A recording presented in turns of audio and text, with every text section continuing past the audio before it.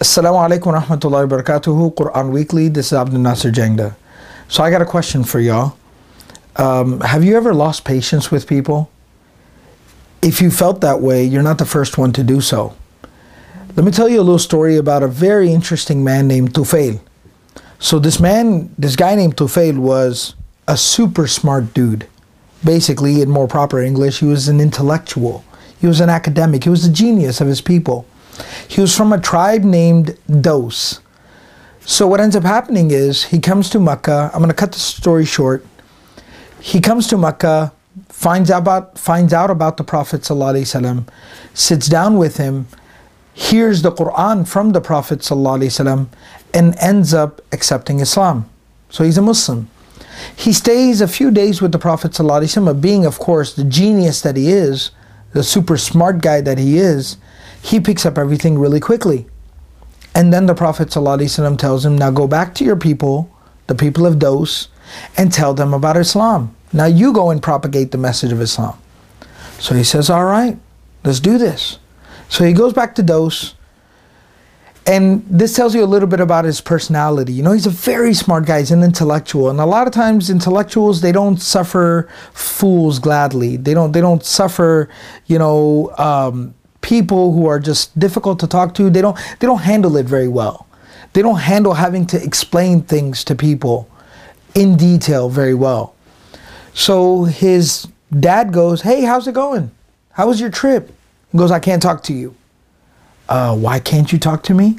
Well, I'm a Muslim now. This is what I believe in, and unless you believe in the same thing, I got nothing to do with you. Now, of course, that's not right, but that's what he says. So his dad goes, what do you believe in? And he tells him, I believe in the oneness of God. Muhammad is a messenger of Allah. These are the teachings of Islam. His dad goes, that's fantastic. I'm on board. So he goes, all right, we cool then.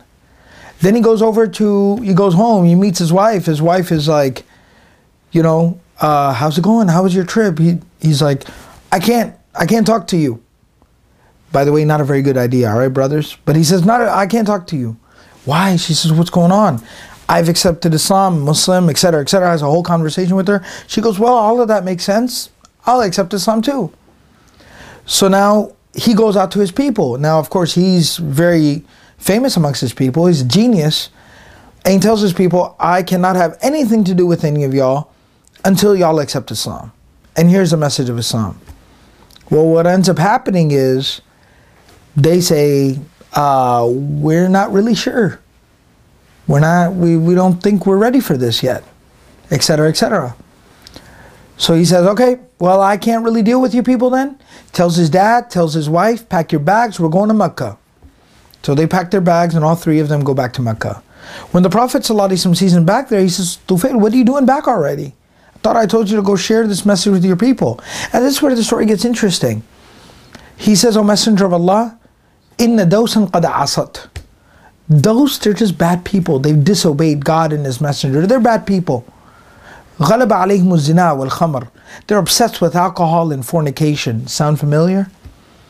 He says, أُدُعُ اللَّهَ عَلَيْهِمْ. Make dua, Allah destroys these people. Of course, it's in another Quran Weekly video I talked about this. The Prophet ﷺ raised his hands, and when he opened his mouth, the words came out, Allahumma hdi Dawsan. Oh Allah, bless the people of Daws with guidance. Guide the people of Daws, oh Allah, please. And then he tells Tufail, now this is the part of the story I want to focus on. He tells Tufail that go back to your people, warfuq bihim, and be kind and gentle with them. Go back and invite your people to Allah, to Islam, but this time be kind and be gentle with them. So Tufail goes back to his people, and now he really has to remind himself, be patient with people, be nice to people, be kind to people. Don't lose your patience with people. Don't lose your cool with people. You might be smarter than somebody that you're talking to. You might not be able to understand, why can't this guy get this point already? What do you not understand about the words coming out of my mouth? You might get very impatient like that with somebody, but you got to keep it cool and you got to be nice and you got to keep trying, keep talking. And he does that. And guess what? Tufail stays nice and gentle for 10 years. 10 years. And after 10 years, he comes back to visit the Prophet ﷺ. And he arrives at Khaybar. After the Battle of Khaybar, he gets to Medina, the area around Medina. And the Sahaba say, in the distance, in the horizon, we saw Tufail coming in, and then next, a man rather, coming. And the next, the whole horizon was filled with people. The books of Sirah say he brought 80 plus families with him from those. 80 plus families, and these are families of old Arabia, remember that. So that's at the very least 5, 6, 7, 800 people, Allah knows. But at the very least, you can assume it was about 500 people. So he brings 80 families, 500 people. And when people see him, they meet him, they're very happy to see him again. He says, I have brought all these people from Dos to accept Islam. Well, they all accept Islam, they all become Muslim, and they all head back. There's one guy, he says, I don't think I want to go back home. I think I want to stay here. He sees that the Prophet ﷺ is about 60 years old. And he realizes that he might not have a lot of time left. So he's like, I want to make the most of this opportunity. So I'm going to stay back here.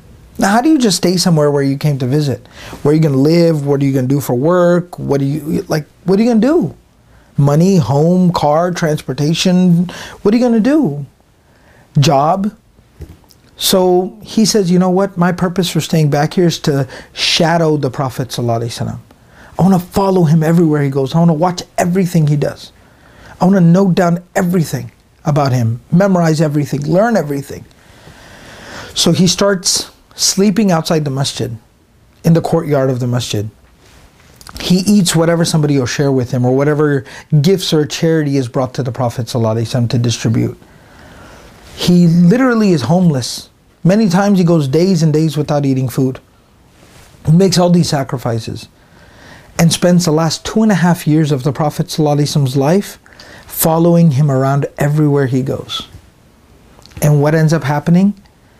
By the end of those 2.5 years, only 2.5 years, the last 2.5 years of the Prophet ﷺ's life, just in the 6 major books of hadith, the Sahih Sitta, just in the 6 major books of hadith, this one man by himself has related, in those 6 major books of hadith, there are at least 5,200 narrations, ahadith, that go back to this individual, this man.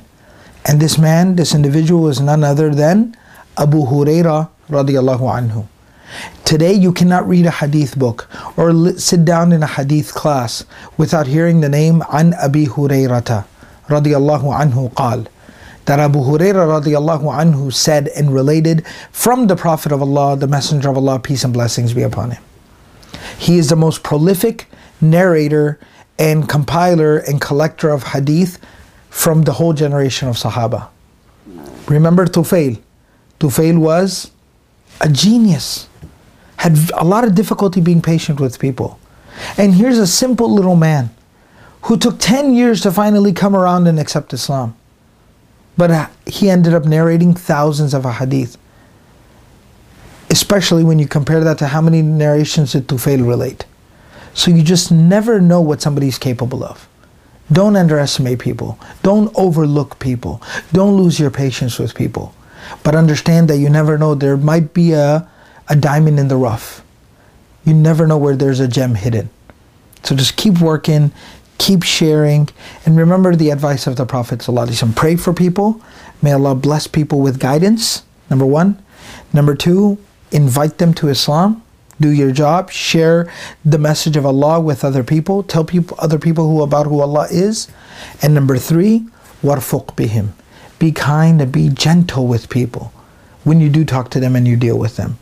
And this brings us back to a verse of the Quran, Quran Weekly, where Allah subhanahu wa ta'ala says in the Quran, قُلْ هَذِهِ سَبِيلِي أَدْعُو إِلَى اللَّهِ عَلَى بَصِيرَةٍ أَنَا وَمَنِ اتَّبَعَنِي. Allah tells the Prophet ﷺ to say, proclaim, announce, هَذِهِ سَبِيلِي, this is my path. أَدْعُو إِلَى اللَّهِ, I actively invite and call everyone and anyone to Allah. A little linguistic nuance about the ayah, it doesn't say who I call. Usually when you call someone, there has to be an object for that verb, a maf'ul for the fi'al. Ad'u, I call who?